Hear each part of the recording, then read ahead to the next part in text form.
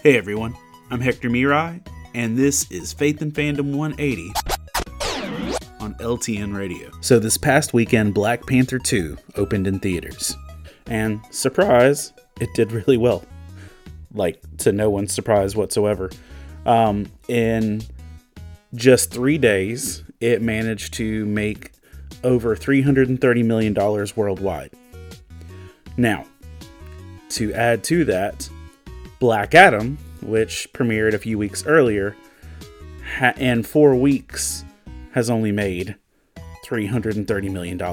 And in the reality of that doesn't actually cover all of its promotion costs and marketing and everything else. So while the critical success for Black Adam is definitely better than some anticipated, its financial success is still a little bit murky. Black Panther, on the other hand, is automatic gold, and the movie itself seems to be made of vibranium. Nothing's going to touch it. It's going to go great.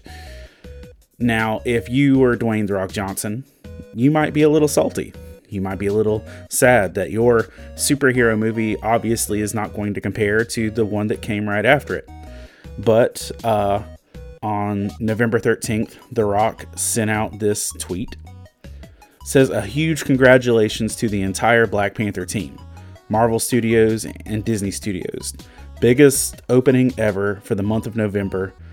Several claps, a flex, a glass of Teremana tequila, and emojis. It says, that's a lot of happy moviegoers around the world. Beautiful. Can't wait to see more. Hashtag Black Adam. And so The Rock took his time to congratulate someone who utterly trounced him in the box office.